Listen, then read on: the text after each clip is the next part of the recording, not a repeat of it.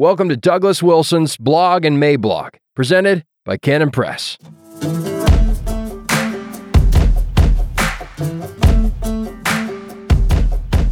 Bad Ideas and Balrogs, January 17th, 2022. Introduction.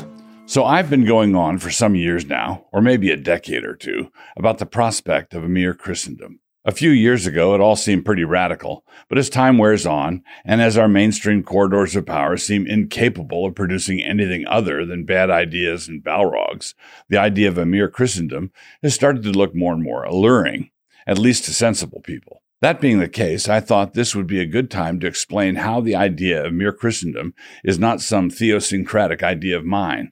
It comes from the Reformed mainstream, and for most American Presbyterians, it is a confessional issue. I will explain that further in a moment. But in the meantime, the fact that almost no one thinks of it as a confessional issue is a plain demonstration of how the spirit of soft postmodernism has taken over the ostensibly reformed bodies of North America. Richard Rorty summed up this attitude nicely when he said, "Truth is what your contemporaries let you get away with." Any ordained minister in the OPC or the PCA, or in any of the smaller reform bodies for that matter, who disagrees with the concept of mere Christendom really is obliged, in simple honesty, to take an exception to the American version of the Westminster Confession at this point. Honest subscription needs to require this because no one else will require it. This is because confessional truth has become what the presbyteries will let you get away with. And on this topic, and it is not the only one, the answer is quite a lot, as it turns out. An American take on Christendom. The Presbyterians in America held their first General Assembly in Philadelphia in 1789. Perhaps that city and that year should ring a bell for you, and at that assembly they adopted an American version of the Westminster Confession. One of the places where they altered the original Westminster Confession, in this case improving it, was the chapter on the civil magistrate. The original Westminster was drafted in a context where there was an established state church already, and the contest between Anglicans and Presbyterians was over what form that established state church should take. So the original Westminster was decidedly Christian on this point, assuming an established church, but that original Westminster was also Erastian, which was a problem. Erastianism means that the civil ruler has final authority over the church. Not a good idea. This is the language of the original Westminster. Quote, "The civil magistrate may not assume to himself the administration of the word and sacraments, or the power of the keys of the kingdom of heaven. Yet he hath authority, and it is his duty to take order that unity and peace be preserved in the church, that the truth of God be kept pure and entire, that all blasphemies and heresies be suppressed, all corruptions and abuses in worship and discipline prevented or reformed, and all the ordinances of God duly settled, administered, and observed." Isaiah 49:23, Psalm 122, verse 9, Ezra 7:23, 25 through 28, Leviticus 24:16, Deuteronomy 13:5 and 6, and verse 12, 2 Kings 18:4, 1 Chronicles 13:1 through 9, 2 Chronicles 34:33, 2 Chronicles 15:12 through 13. "For the better effecting whereof he hath power to call synods, to be present at them, and to provide that whatsoever is transacted in them be according to the mind of God." Westminster Confession of Faith, 23:3. The glaring problem here is that the magistrate not only has the power to convene synods and to be present at them, which would be fine, but also to determine whether or not all those ministers and theologians were reading their Bibles right. This grants the magistrate far more authority in sacred things, in sacris, than he really ought to have. He does have necessary authority around sacred things, circa sacra, which is why he should have the power to convene synods and to attend them. But he really should not have power to dictate to the church what the right theological answer ought to be. Because we here at Christ Church subscribe to the original Westminster, we take an exception at this point. On this issue, the American Westminster is an improvement, although, as we shall see, it has an imperfection of its own. And so what does the American Westminster call for? Well, in brief, it calls for a mere Christendom. Quote, "Civil magistrates may not assume to themselves the administration of the word and sacraments, or the power of the keys of the kingdom of heaven, or, in the least, interfere in matters of faith. Yet, as nursing fathers, it is the duty of civil magistrates to protect the church of our common Lord without giving the preference to any denomination of Christians above the rest, in such a manner that all ecclesiastical persons whatever shall enjoy the full, free, and unquestioned liberty of discharging every part of their sacred functions without violence or danger. And, as Jesus Christ hath appointed a regular government and discipline in his church, no law of any commonwealth should interfere with, let, or hinder the due exercise thereof among the voluntary members of any denomination of Christians, according to their own profession and belief. It is the duty of civil magistrates to protect the person and good name of all their people in such an effectual manner as that no person be suffered, either upon pretense of religion or of infidelity, to offer any indignity, violence, abuse, or injury to any other person whatsoever, and to take order that all religious and ecclesiastical assemblies be held without molestation or disturbance. American Westminster Confession of Faith, 23:3. When I wrote about this on another occasion, I said this, quote, "Both forms of the confession acknowledge that the magistrate has authority circa sacra, around sacred things, and both deny that he has authority in sacris, in sacred things. I want to argue that both are basically Kuyperian, although they are obviously leaning in different directions. We might struggle with the original confession, where it says that the magistrate has the authority to determine that decisions by church synods are in conformity with the Word of God. How is that not taking away with an Erastian hand what was given to the church earlier in the paragraph with a Kuyperian hand? But we should also have trouble with the American version, where it says that the magistrate cannot interfere with matters of faith, quote unquote, in the least. How is that not sowing the seeds of a latter departure of the civil magistrate from any duty to Christ whatever? Me.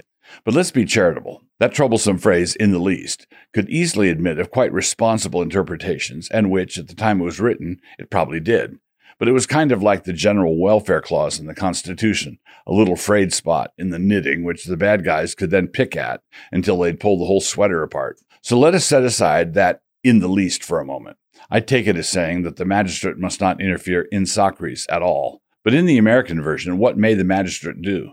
When it comes to circa sacra, he has quite a bit of scope, and it is a scope that presupposes a mere Christendom. Notice how the whole thing is framed with regard to the civil magistrate's relationship to various denominations of Christians. Civil magistrates are to be Isaiah's nursing fathers to the church, meaning that they are to be truly supportive of Christian churches because they are Christian churches. They would not be nursing fathers to synagogues or mosques. The magistrate has a duty to protect the church of our common Lord without giving preference to any denomination of Christians above the rest. In other words, the American Confession states, as a confessional matter, that the magistrate should be uniquely protective of Baptists, Anglicans, Methodists, Presbyterians, and Congregationalists, and including in that list any other body that can lay claim to being a church that belongs to our quote-unquote common Lord. This is mere Christendom.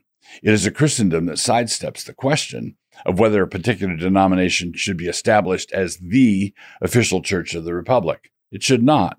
A major part of the magistrate's duty is to leave all Christian leaders in untrammeled liberty, free to pursue any part of their sacred functions, without threat of violence or danger. All Christian bodies should be free to worship God according to the dictates of their conscience and their understanding of what God requires of them. The worship of our common Lord was to be conducted hassle-free by all, and with the sure knowledge that the magistrate was not going to be antagonistic. It would be an error to assume that this meant that these worthy Presbyterians believed that Jews or Muslims ought to be persecuted. I don't think that is an implication of their words at all, but it is certainly to say that the Christian faith would get preferential treatment, nursing fathers, and encouragement. Two approaches to mere Christendom. There are two ways to approach the formation of mere Christendom.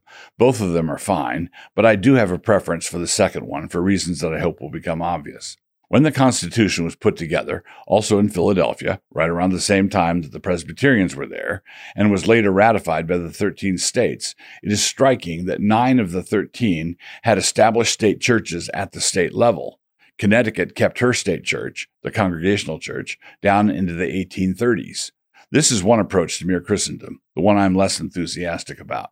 A national body like the United States did not have a national church, not because we were anti-Christian, but rather because we were a federation of states, and each of those states had the option of establishing a church. If a state has a state bird, or a state flower, or a state anthem, and the national government has a national bird, or a national flower, or a national anthem, it is unlikely that any serious conflict will arise out of that. But if a state establishes the Presbyterian Church and the national government picks the Episcopalian Church instead, then you are just asking for conflict.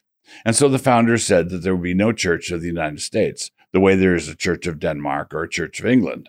So this means that if Idaho established a Christian denomination as the official Church of Idaho, there are any number of arguments that could be brought against the move, and I myself would bring a number of them.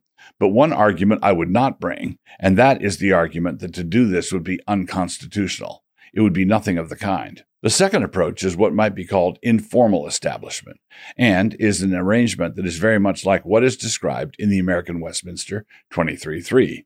This was what America functionally had from the founding down to the early part of the 20th century. But in order for it to work, there had to be a widespread Christian consensus. As long as that was there, an informal arrangement could work. When it started to erode, as it has massively over the last half-century, the secularists can immediately place all religions on the same footing, from Methodism to Melanesian frog worship, from jihadis to Jehovah's Witnesses, from Baptists to Balrogs, in order to observe cynically that there's clearly no common denominator tying all these together, and so we will have to go with a neutral secularism instead.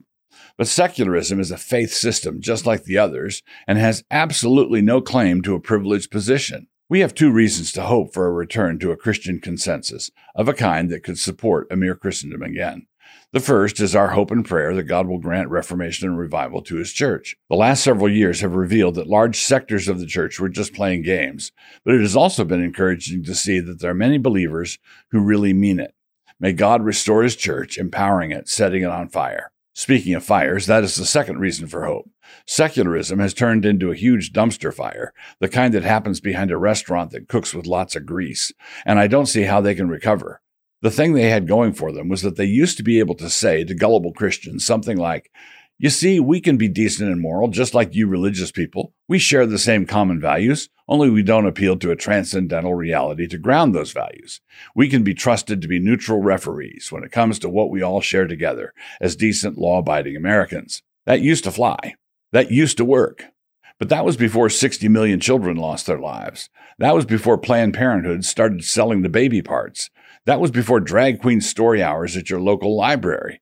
That was before doctors started taking money to conduct mastectomies on healthy young girls who had been hectored into thinking they were boys. That was before the lockdowns and the masking orders and the mandatory vaccine orders. In short, that was before somebody unlocked all the cages in the monkey house and told all the monkeys to go conduct their poo fights in the public square. When that kind of diseased secularism finally ascends to the sky in a column of greasy black smoke, I believe that there will still be the remains of a Christian consensus that we can appeal to. What we need are a sufficient number of Christian leaders who will be unafraid to challenge the dogmas of neutrality. I believe that when the insanity passes, as it has to, there will be many millions who are hungry for a sure word from God. For more from Doug on the topic of mere Christendom, check out his book, Empires of Dirt: Secularism, Radical Islam, and the Mere Christendom Alternative. Order today at canonpress.com.